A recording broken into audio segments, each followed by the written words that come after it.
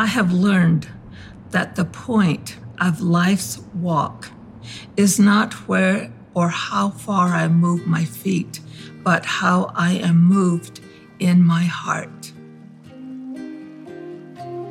Our lives are both a walking and a weaving.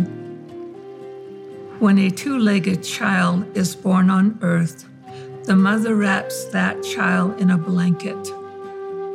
The blanket symbolizes our belonging place where we feel safe and are loved and nourished and welcomed. Everybody desires a place like that. A blanket is at every new beginning of our lives. We carry it and take it forward, and we can share it to provide comfort for others.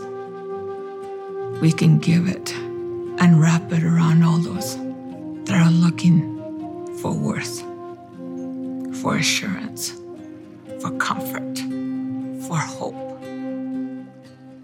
My invitation to all that hear my voice is to look at the blankets in our lives and wrap them around others and give them a belonging place and honor their sacred and immeasurable worth and invite them to new beginnings that their walking can always be forward, where they can gain happiness, joy, love, and hope.